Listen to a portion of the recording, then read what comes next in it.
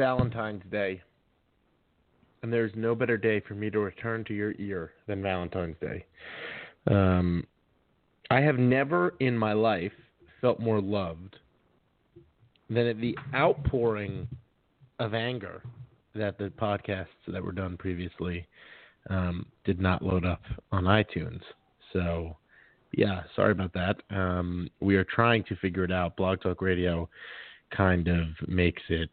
The show is already ruined because Mike is so mad that the show is not being organized properly. And, God, he's just telling me all the things that are more organized in this podcast. And, that was funny. Yes, I apologize, but I do have to thank Michael, Thomas, Shayna, and Beth for doing the show the past 2 weeks in my absence. It has been crazy at work, and it's always crazy around the Olympics, but I almost couldn't do this week either. But I made time on Valentine's Day for you. So, like I said, I never felt more loved at just the outpouring of I need my podcast. Where is my podcast? We are attempting to work on getting the other two uploaded. I think I know how to do it for the future. It is a little bit difficult for the past, but yeah, I appreciate all of you. I really do. And thanks to Tom and Mike because they happen to be here for, especially Tom because he actually facilitated the happenings of the podcast, the inner workings that Mike has no idea about Shayna. because he's a goddamn barbarian. Did Shayna do one as well? She did both of them. No, yeah. See, this is what I'm talking about with ruining the podcast. I was thanking Tom for setting up the SoundClouds that you guys could record. I had already thanked Shayna for being part of the podcast in the first place. I found out today that whales don't mate for life, and that was kind of depressing. Yes, one of Mike's.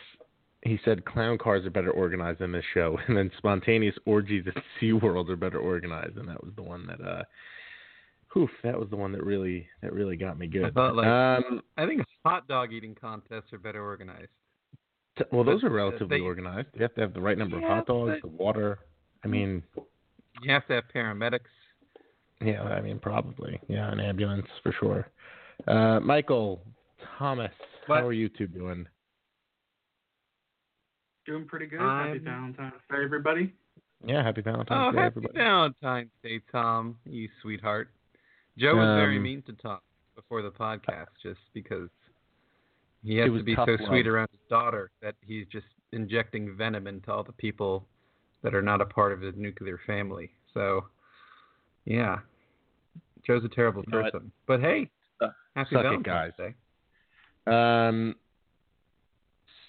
So it's also sort of weird. I think today may end up being, well, all right. So the NHL trade deadline is in what, 12 days?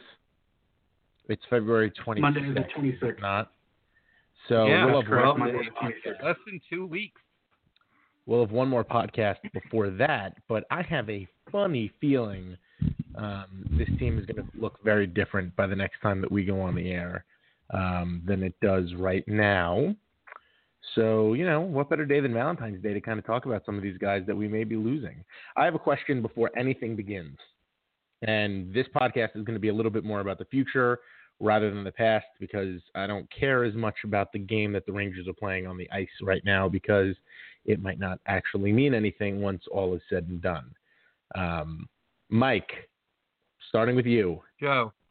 Thumbs up or thumbs down on the way the Rangers announced that they were selling? Neither. I just kind of shrug. Does that You're an amazing, does that count? You're an amazing co-host for the podcast. It's unbelievable. Well, I slowly, ever so slowly, I do the suspenseful Caesar thing, where you hold it sideways and you're like, oh, which way is it gonna go? And then it's just kind of a meh hand gesture, like, oh, okay. Because I don't know. It feels like this is something that we should have seen earlier. And it's also, nothing has really happened yet except Brendan Smith got turned into a scapegoat. So, yeah, I don't know, Joe. Ask Tom.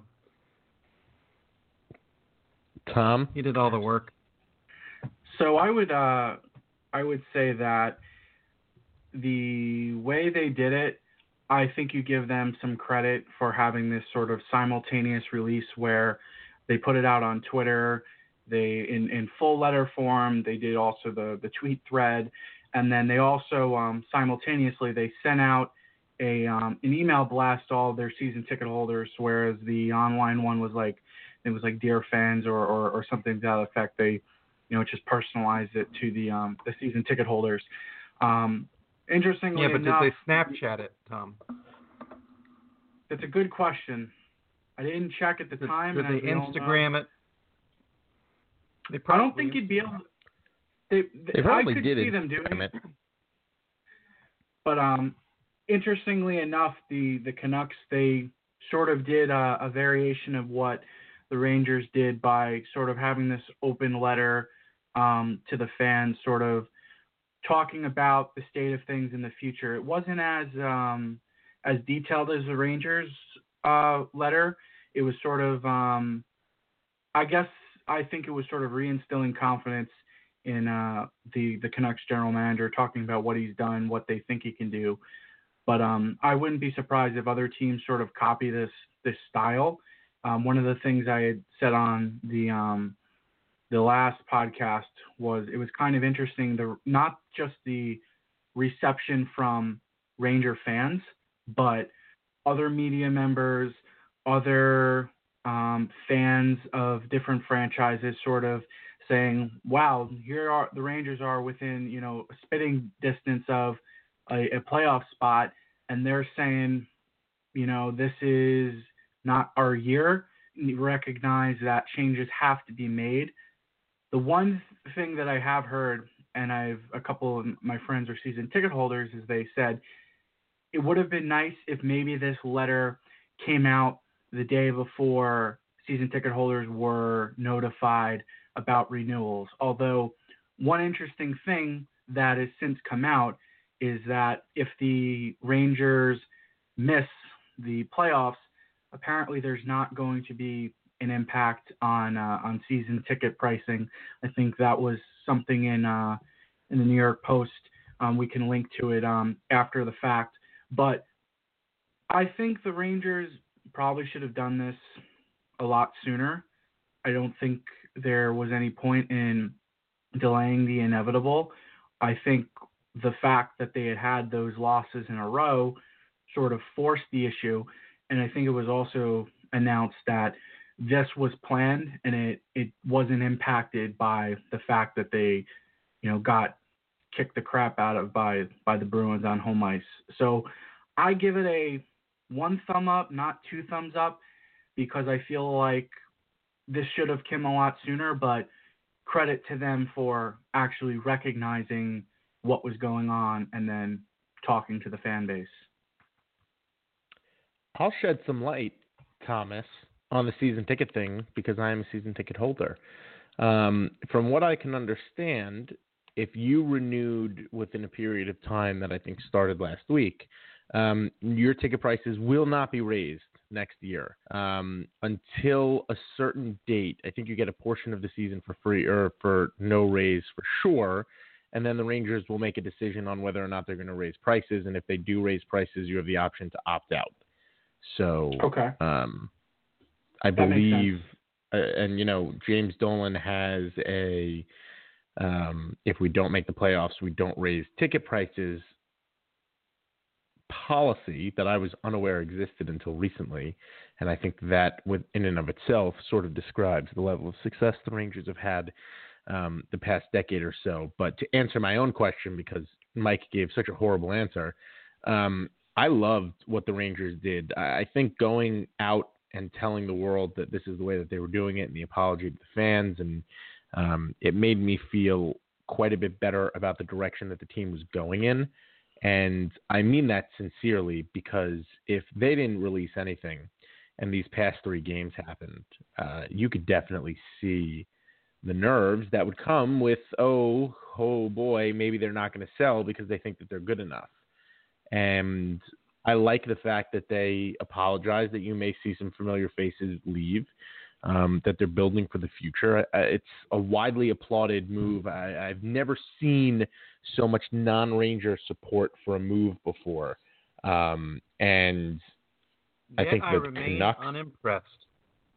I think the Canucks did something today that was very similar. I'm just, you don't listen. I'm sort of, what? I said Tom already said that. You just don't listen. I hate you so much. Now you made me even forget my point. You wasn't going anywhere anyway. It was terrible. You heathen. See, it's Valentine's Day, Michael. I haven't talked to you in 2 weeks. This is what happens. You're coming at me with this nonsense. It's Valentine's Day. No. Anyway, I think it was a great move. I really do. And for a team, that's the point that I was going to make. Which is actually the best point of the whole thing. They should have given season ticket holders a free sticker or a free pin. Just says hang in there. A sticker that says hang in there, and Bobby Granger is holding the sticker. Just hang in there. Remember Bobby Granger? Those are some pretty good commercials. I do remember Bobby Granger. I miss the Bobby Granger commercials. Anywho, yeah, for a team that keeps things so close to the vest, I thought it was a really good move by the Rangers. Anywho, in the letter, the Rangers discussed losing familiar faces, which you would think would be Nash. I don't think Grabner really counts as something like that. He doesn't really qualify. Ryan McDonagh would, though, and potentially Matt Zuccarello. Mike, we're going to go back to you. We're going to give you a second chance to not ruin the podcast. Out of all of the familiar faces that the Rangers could trade, who are you most worried they will trade? I think that what I'm most worried for is a Zuccarello trade with a bad return. Tom and Shane and I talked about this a little bit last time around, but I feel like that's the trade that I think would hurt the team and the fan base the most. It's, I think it's really easy to get excited about what Nash and McDonagh can bring in terms of a package, but Zuccarello is a player who he's just young enough to still be helpful, within the next couple of years. And more so than anyone else in the locker room, I feel. He's kind of the glue. If Lundqvist is, the heart of the team, Zuccarello's the soul.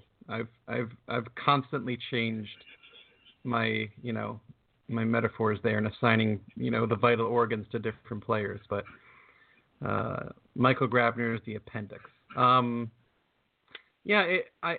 feel like that's the trade that's most troubling. I really worry about what would happen if a Zuccarello trade goes badly. And what's interesting to me, Joe, is we've heard a lot of, Tampa's interested in Nash and Nashville, Nash and McDonagh, and, we've heard teams connected, but we haven't heard too many teams directly connected to Zuccarello per se. And that's something I've been trying to keep a keen eye on, because I'm not entirely sure if we're going to see, like the full blow up, everyone gets moved, or if we're going to see something more like, it's McDonagh and the pending UFAs, Zuccarello's still here kind of a deal. I would agree with that, actually. I think Zuccarello is the most interesting of the cases.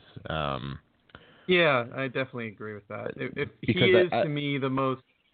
He could bring... The thing is, he could bring back a lot, and he could help the team in a trade that way. You can get a lot for Zuccarello, but you have to find the right buyer who has the right assets. And we've seen lately, there's been a lot of talk about, Boston's really interested in McDonagh, but it looks like what they could offer is really not all that appetizing, and that's a big part of this. It's you need two teams to do a trade, and if a team doesn't have the right pieces coming back, it's really in many ways the Rangers could end up being better off holding on to Zuccarello, because he is signed through next season.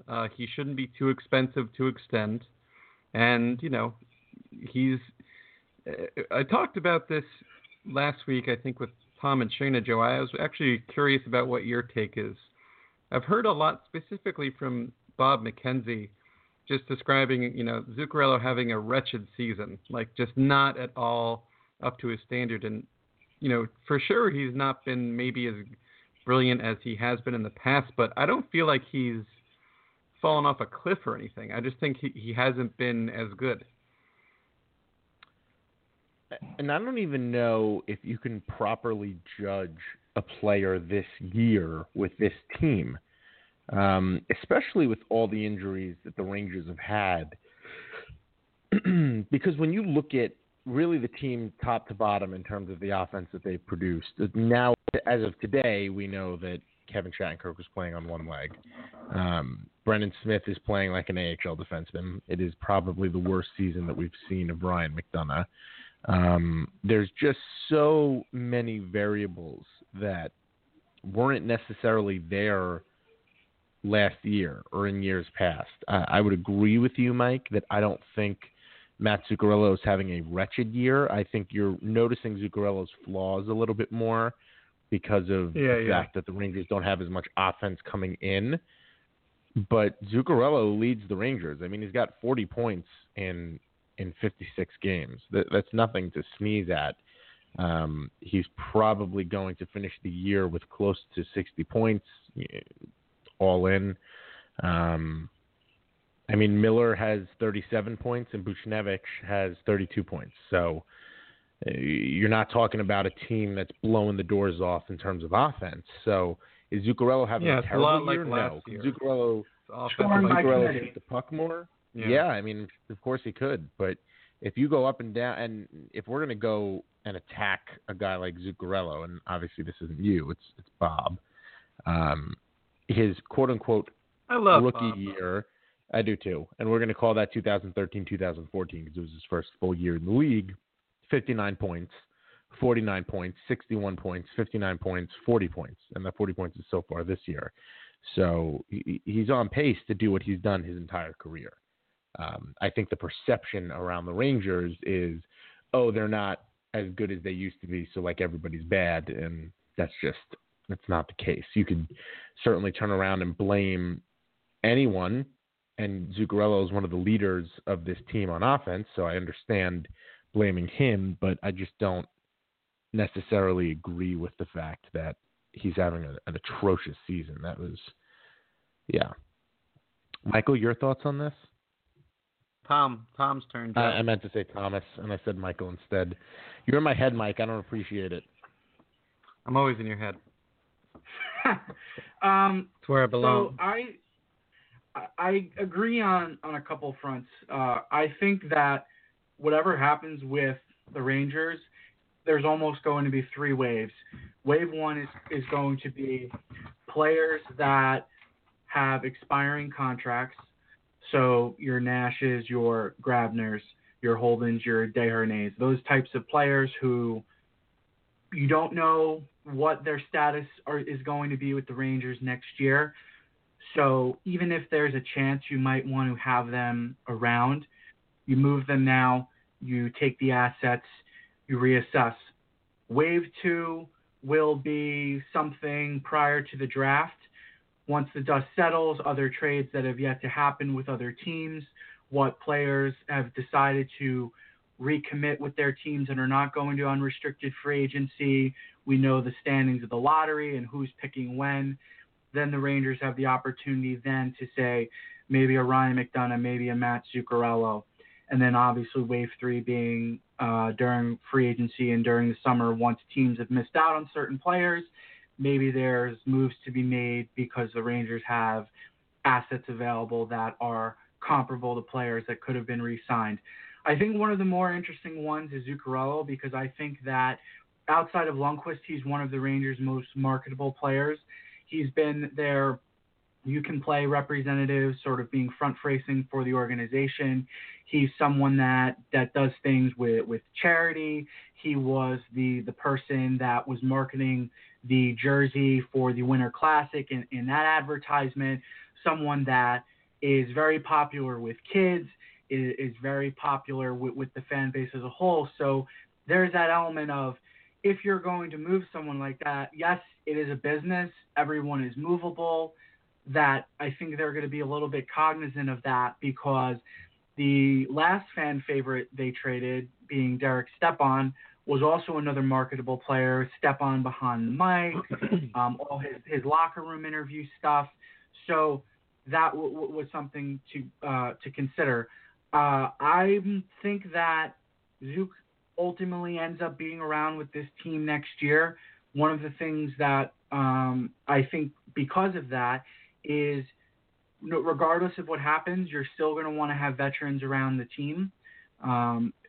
Nash has been, I would say, very open in the reality of the situation, where it could be a front where he's just, playing his cards close to the chest, where, I'm going to consider my options, not just where I'm going for the deadline, but maybe it's a team that I want to re-sign with long term. I believe he used the phrase, and he later corrected himself, but like, if the Rangers don't want me, whereas by that he meant, they announced that they're going through this sort of rebirth and this sort of renew process, that maybe he doesn't fit in anymore, and he understands that it's a business.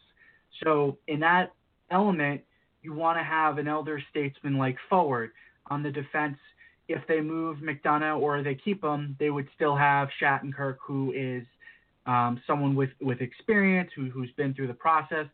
But up on forward, you look down the roster after Nash, who really is it? I mean, you could say it's Kreider. He's still relatively young, but in terms of experience within the league, then it's Miller. Jesper Fast has been an alternate captain. I mean, he's a grizzled veteran at this point. They should make the 12th man a captain. Fast, my joke met with instant silence. I apologize. I ruined everything. I'm going to sulk back at the rail the show, and then you push the train off a cliff into the Grand Canyon. But trains don't go on cliffs, Michael. I'm sorry, Tom is trying to make an Tom actual point. He's better than both of us. Just let him go. Go ahead, Tom. But I think I agree with Joe's point that the next time that there's a podcast, that there's going to be a different roster, because I think the Rangers realize that their asking prices are what they are. We had the first move prior to the deadline last night with the primary pieces of Phaneuf going to Los Angeles and Gaborik going to Ottawa. So teams are going to sort of, I mean, I don't think it really sets the market or anything, but it's one less available player, more so Phaneuf than, say, Gaborik. And now the Kings, that they have addressed that, there's reports that they're looking for mid-six secondary scoring. So I think that the Rangers will reach a point where they're going to be honest of what they themselves will accept for, say, Rick Nash, and they're going to try and make a deal sooner rather than later, because I think the last thing they want to have happen, and I cringed when I was watching, it wasn't against the Wild, but it was the game prior, where he's on the power play screening and a puck goes whizzing by his face and he sort of, almost drops down to the deck. And I'm saying to myself, this is all the Rangers need. They announce that they're selling. They have the most valuable asset on the market, and then he takes, a puck to the noggin, and then he's out the rest of the season. So I think that they're going to look to at least make a move, because right now, I mean, they are playing a lot better since they announced this new plan.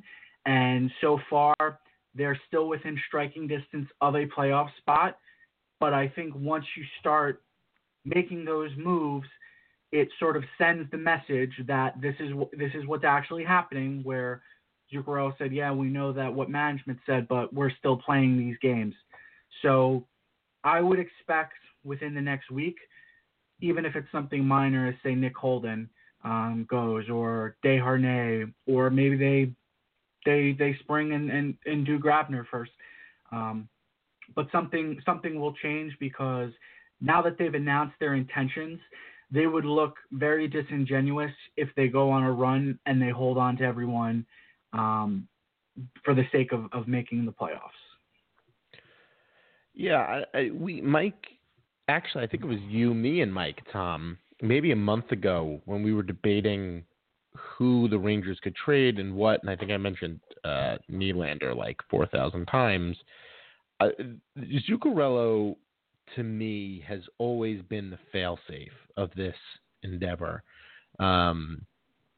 We traded McDonough for X, we traded Grabner for Y, we got Z from Nash.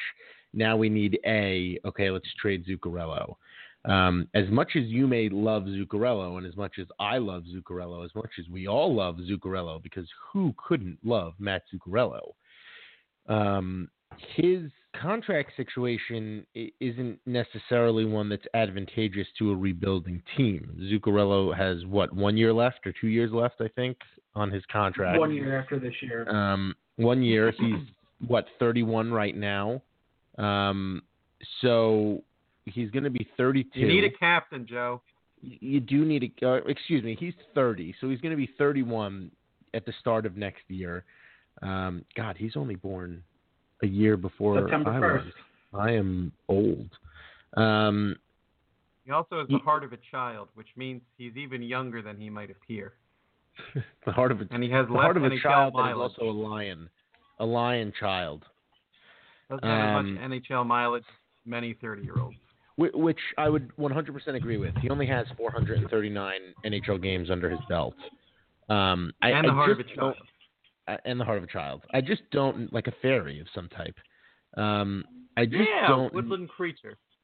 I don't know if keeping Zuccarello makes sense if you get the type of offer that you'd want.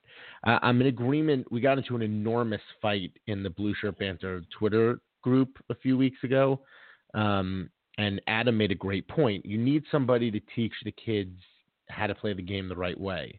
And if it's Ilya Kovalchuk, who potentially wants to come to the Rangers over the summer, great. Great. If it's the guy that's not great. That I wouldn't mind Kovalchuk. Whatever. I would mind Kovalchuk. You're breaking up. I can't hear a word you're saying.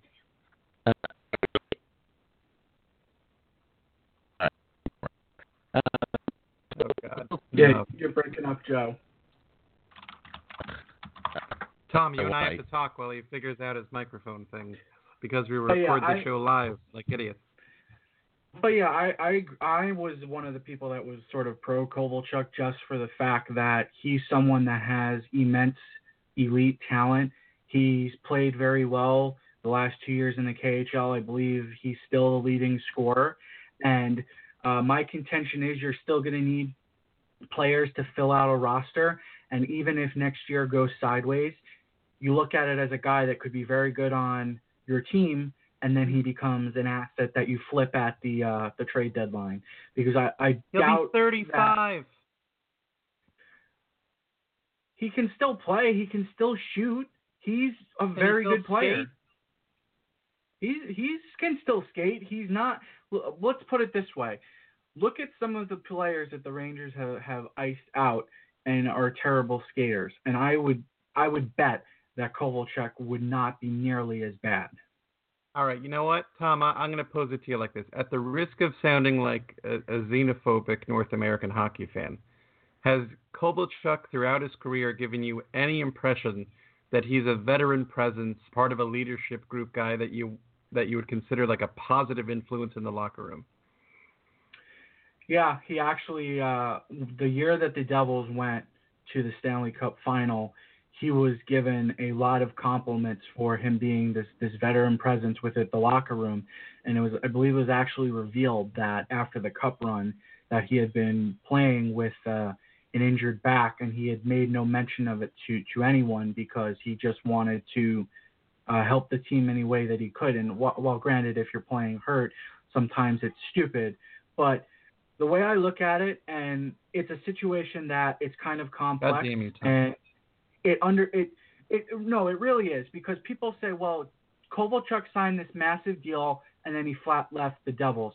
So there's a couple of elements here. Number one, the deal that he signed was not a Lou Lamoriello contract.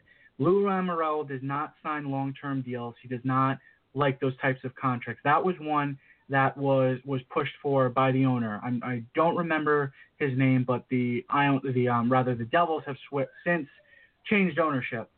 So by him leaving when he did, he gave the Devils a ton of financial flexibility for the penalty. I think it was $250,000. So they really didn't gain anything in terms of a cap recapture perspective. So it wasn't a situation where he's screwing over the Devils. He actually helped them a great deal. I appreciate that. My problem is this: he would represent, no pun intended here, the devil you don't know. Whereas you have guys here,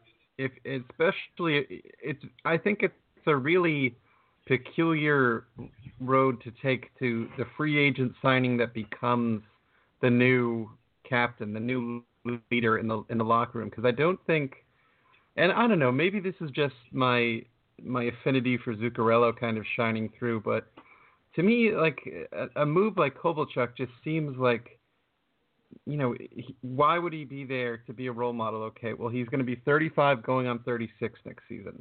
He's turning 35 this April. And, I forget exactly, doesn't it have to be a trade-in sign with the Devils? Or is that no longer the case? Not no mo? Okay.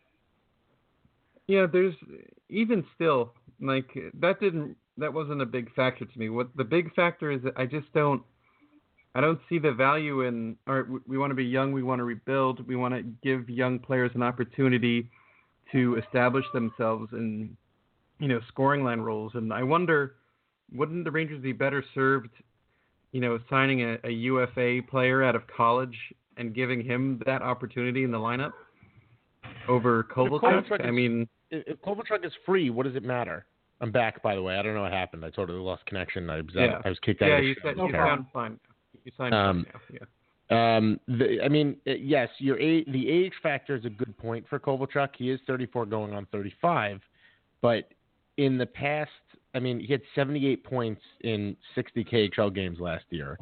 He has 63 just feels points. Like a Sather era idea to me. That's all. But here's the other thing. Wasn't there? I forget. I think. Sorry to interrupt, but the Rangers were interested. I forget what his first name was, but wasn't his last name like Zarapov or Zarapov or someone that earlier this year they were interested in signing, and he was 36. So in this situation, but to me that's a much different animal. That's a depth scoring guy you're bringing in because you fucked up, you don't have enough centers, and Kovalchuk would be. We traded away Nash. We might trade away Zuccarello. We traded away Stepan. We need another guy who can plug in. And best case scenario, let's say it's just a 1-year rental for Kovalchuk. Also, sidebar, I can't believe how long we're talking about Kovalchuk. Let's say it's just, the 1-year rental and you keep the idea open to trade him. Okay, but to me, there will almost certainly be a more attractive option in free agency.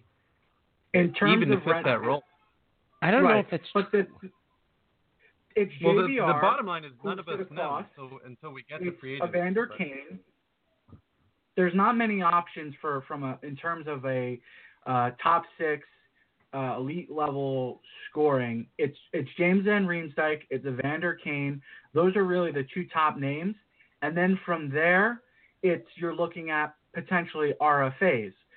And can you trade for someone that you then sign to a deal? So the team, it's not like you're not offer sheeting them because it's stupid that it doesn't actually happen more because I think it would help the free agency system as a whole. But that's a whole conversation for another day. But I think that this is a leveraging situation where it's apparently Kovalchuk wants to play in New York. It's either the Rangers or the Islanders. I really don't see him going to the Islanders and putting up with all the nonsense of they're practicing on Long Island, they're playing in Brooklyn, and all this. I look at it as 1-year deal, 2 at most, but I would go with 1 just because you can give him a contract that pays X and say, okay, if you hit this incentive, it's $500,000 here. If you hit this incentive, it's $250,000 here. So you're making him work for it, and it's also, I know it was only like Yager's deal, yeah. Right. I think it was only 18 or 19 games, but he was a teammate of Buchnevic's, and I think there's something to be said for having Buchnevich learn from a player like him. So I think that it will be determined by how well they do in round one of trades. So depending on what assets they get, because for all we know, they might get an NHL-ready prospect that they're penciling in a, say, top 6 wing spot. They may get a NHL-ready defenseman that then they say, okay, because we got player X back, we're now going to trade so-and-so to fill in a hole on the wing. But yeah, that's where I'm coming from. Is I feel like there will be younger guys here who deserve an opportunity, and I limited that to college free agent signings. But I think, in general, I think that is something the Rangers should continue to do, because it's for the same reason, for the same argument of getting Kovalchuk. It's free. It just costs money. But more importantly, it takes up a contract spot, and that's why you have to say, all right, well, how many of these, how many of these lottery tickets are we going to, waste on a guy who cannot be an answer 3 or 4 years from now in Kovalchuk's case? You know what I mean? It's all right. Well, can we find, someone like Alex Kerfoot who looks really good in Colorado?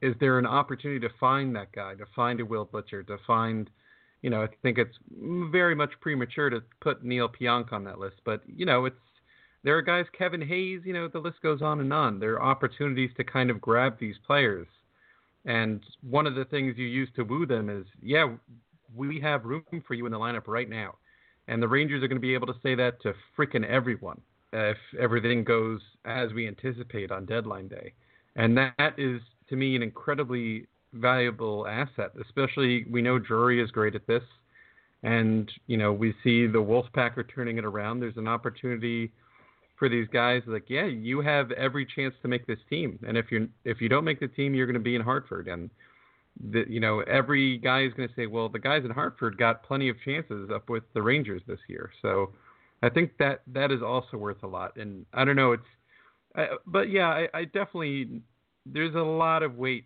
and credit, there's value, I should say, to the Buchnevich angle. I think that's a big deal. But to me, Kovalchuk just feels like it's just this headache. It's something that's too complicated. We have no idea what he's going to look like in the NHL again. I probably underrate him in terms of the impact he can make. But, this year I just checked his stats, 53 games, 63 points in the KHL. Last year, 60 games, 78 points. The year before that, he had 49 points in 50 games.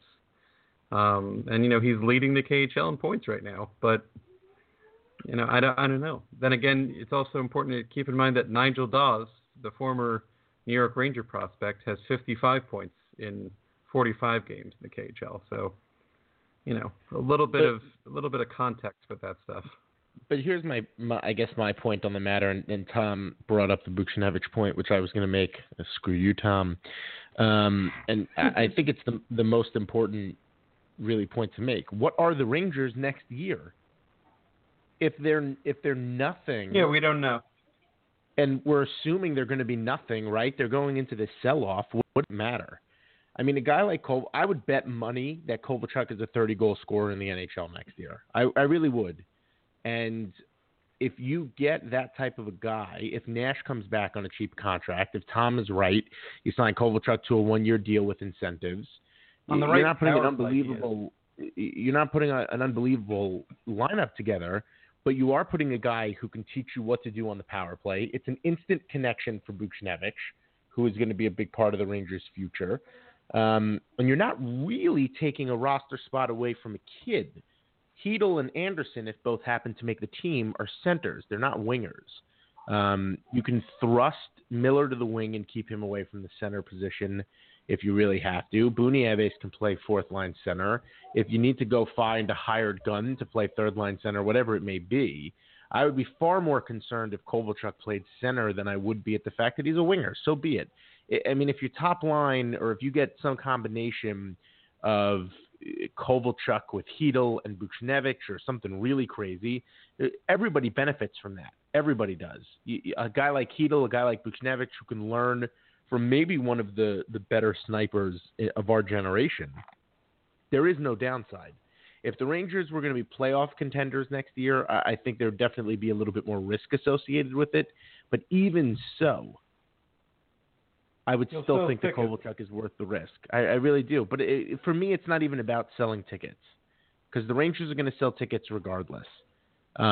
It's about having somebody there. Like, you don't want the team... Especially if they keep writing those nice letters. You don't want the team to have no talent. You really... Like, the team has to have they some won't have no talent, though. Zibanejad will be here. Shattenkirk will be here. Buch will be here. Kreider will almost certainly be here. There's going to be stuff there. But why would you say no to a 30-goal free player?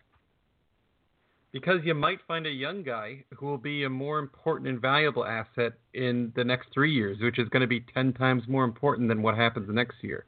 Next year is going to be a wash. The Rangers would know that already, though. They would know that. I don't think you find anyone short term. I think in terms of what you're looking to fill, yes, you might say you have someone, and I'll just say if they thought it was Evander Kane or if they thought it was James Van Riemsdyk, it's not going to be guys that you're going to get on deals that are less than 4 years. And I think the primary goal of what they're trying to do is, yes, they're going to look to find and assess young talent, but they're going to look to set up sort of building blocks. They're going to look and say, all right, we have Kreider, who is another interesting, just for the way his contract is set up, that they're going to have to potentially re-sign him within this window. But you'll have Buchnevich coming off as ELC. You'll have Anderson. You'll have Chytil. You'll have Pionk. You'll have Shea. You'll have a lot of different guys that they're young, and the way that their contract situation is set up. I think the one player that we've not mentioned in detail, which they're going to have to make a decision on, is Miller, because he's an RFA this summer, but he's 1 year away from unrestricted free agency. So any deal that they make with him, it's going to be long term, because a 1 year deal would take him right to UFA status. But I think I agree with Mike that they could potentially find better, younger talent, but I don't think you're getting them on the term that the Rangers are looking for. I don't think they want to really go long term with anyone that's not currently on the team, because they don't know what they are. They don't know what they're going to be. They don't know what assets they get. For all we know, and this, I'm not saying that this is going to happen, but say Dallas is hot and heavy that they're going to go after Nash, and then at the last minute, Nashville says, we got to the Cup final last year and lost. We are not going to let someone within our division get a valuable asset, so we're going to blow away the Rangers. And then the Rangers say, oh, wow, we got more than we thought, and this checks off box X, box Y, and box Z. Now we're only shopping for X amount of things, so it changes the progression of their rebuild. It's not going to be like a one and done thing, but I think that there's the potential, if done right and goaltending withstanding, for the Rangers to sort of follow the mold that the Maple Leafs executed, where they sort of bottom out, they draft well, they progress a little bit. Last year, obviously, they make the playoffs and they come up short against Washington, and we see where they are now. And then I think that next year they're going to be even better. So and again, there are things that they need to do.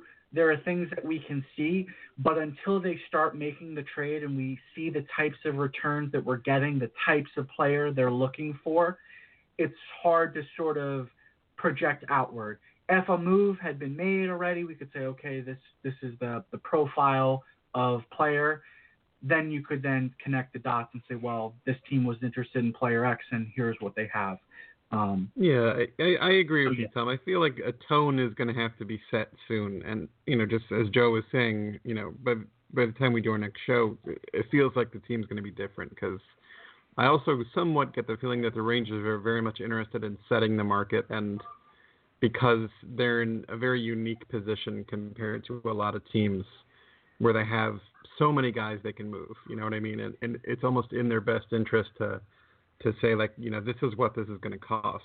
But I kind of got wrapped up in talking about Kovalchuk. I feel like we all did, but we don't know what's going to happen really until we see what, when all the smoke and dust clears after the deadline. Because I think then we'll get a much better idea of, number one is how many contracts are going to be on the books come July 2nd, you know what I mean, or July 1st, the morning of. Because it's, we know who the UFAs are at the NHL level, but, in terms of standard contracts in the AHL, there's really not that many, I think. And it's a really, I don't know, because it was a big transition year for the Wolfpack. They have a lot of guys there who, are kind of on a couple-year deals. And to me, what's going to be interesting is what happens in terms of that leadership role, in terms of the point that Adam made in our Twitter group, which is you do want that guy, who's there, who can kind of show the ropes. And I don't think any of us are really certain who it is. I think we all agree would like it to be Zuccarello, but I do admit there does exist a scenario where Kovalchuk is not a bad option. My whole feeling is like, if you're blowing it up and you're giving young guys a chance, I don't see why you just don't open the door all the way to young guys. There is the dilemma of, can young guys lead young guys? But there are, a couple of guys who feel like they could be young leaders on the team. And, there'll still be a couple of guys who are still around. It's going to be really hard to get away from Mark Stahl. We haven't talked about that in a while, but it's, there's still going to be a lot of things the Rangers have to deal with. And that means contracts that are on the books. Henrik Lundqvist isn't going anywhere. He's obviously, the biggest leader on the team, regardless of whether or not he has a letter on his jersey. So, yeah, I don't know. Joe, say things.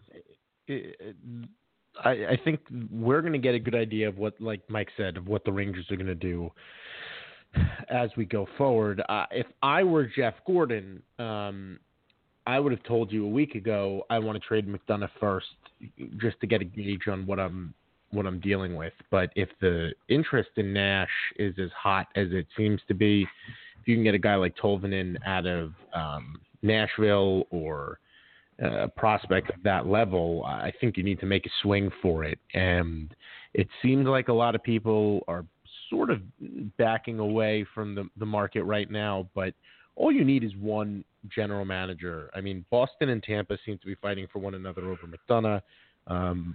Those are two That's teams. That's good that news, within, by the way. That's right, nothing but good news to the Rangers. They're within points of each other in the standings. They're division rivals. That's how you start a bidding war. Is Minnesota going to be interested in McDonough? Literally, there are names flying around everywhere, and I want this to start because there's so much anticipation right now. You just want to make sure that the Rangers don't overplay their hand, and the next thing you know, they're selling off for whatever they can get. I don't think it's going to get to that point. I really do think we've reached just this moment of recognition where you're going to see these general managers start to make moves. And I think it's got the first move may be the most important one. And I would have told you it's coming from McDonough. Now I think it's coming from Nash. I get the sense that there's so much more interest in Nash than maybe I even anticipated there to be, that we're going to get a really good idea of the direction the Rangers are moving in. But again, this is all a good thing. Nothing bad can come. The Rangers aren't going to regret, as much as McDonough is a great player, the Rangers aren't going to regret trading him when in 2 years or a year and a half, he's going to get an 8-year contract worth $7 or $8 million that takes him until he's 37 years old. I mean, listen, I love Ryan McDonough as much as all of you do. The fact that the Rangers are going to walk away from this without a Stanley Cup for him is almost as bad, but really not even close, to walking away from Henrik Lundqvist not having a cup. But you can't pay players tomorrow for something they did yesterday. And you'd rather trade a guy 2 years too early than 2 years too late. And the Rangers did that with Stepan, even if the execution was wrong. The thought process was right.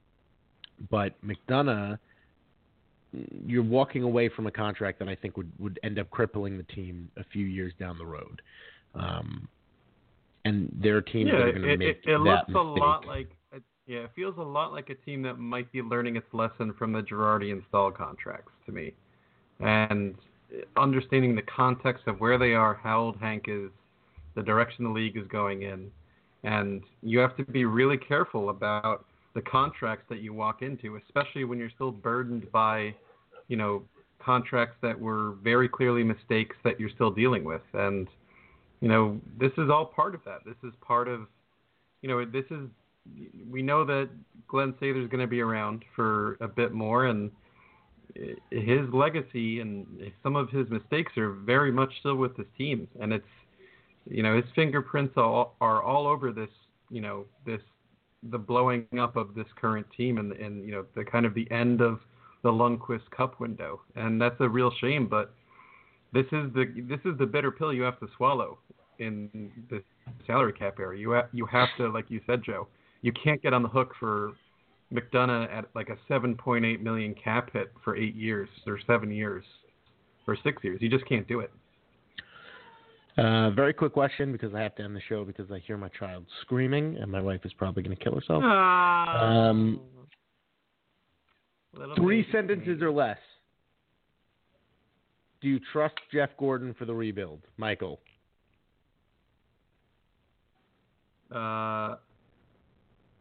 Because that's a sentence right there. That's because a sentence.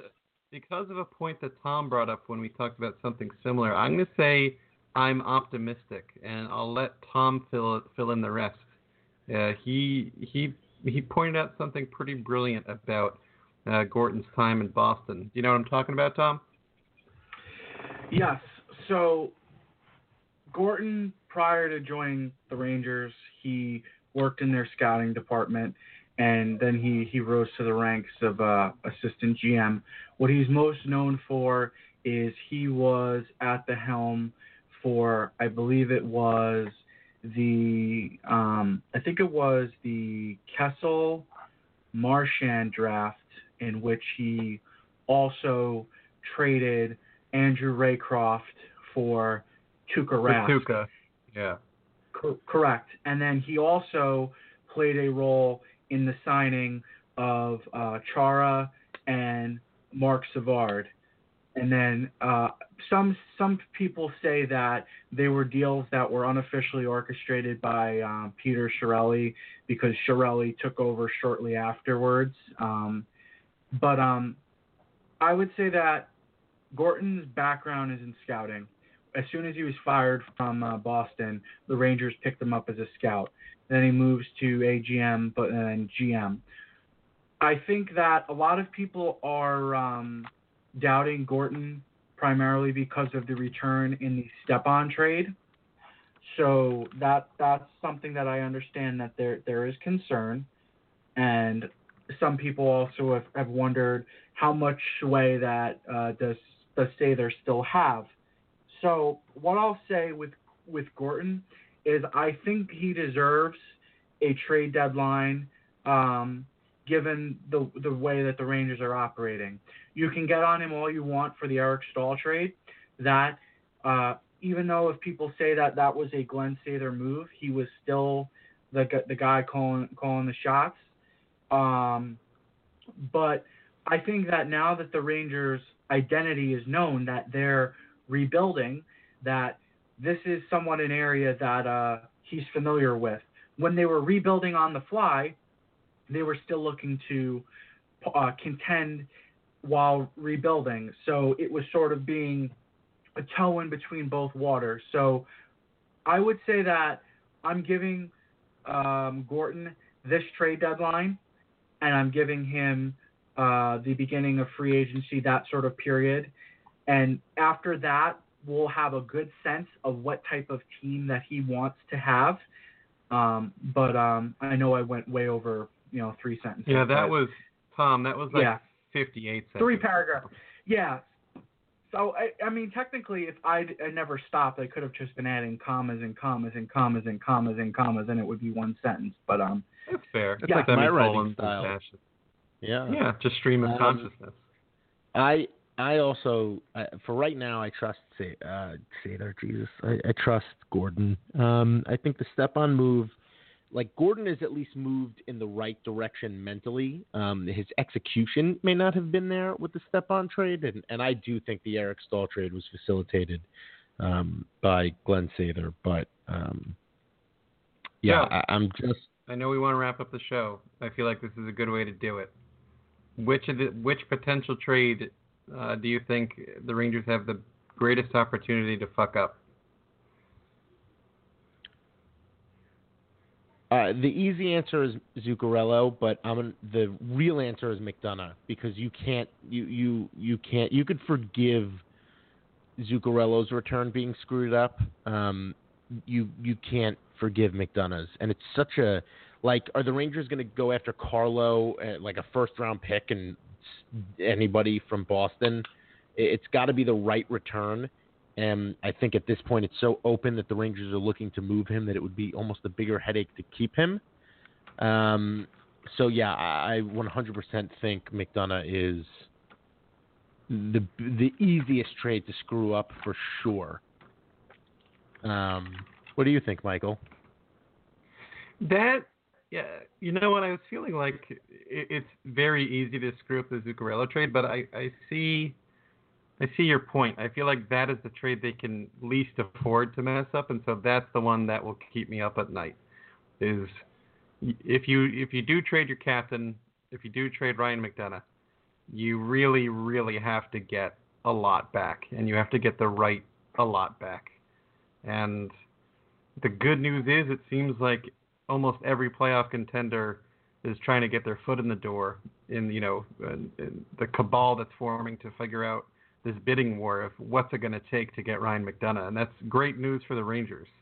But it does make me nervous that there definitely exists a scenario where they don't get enough back.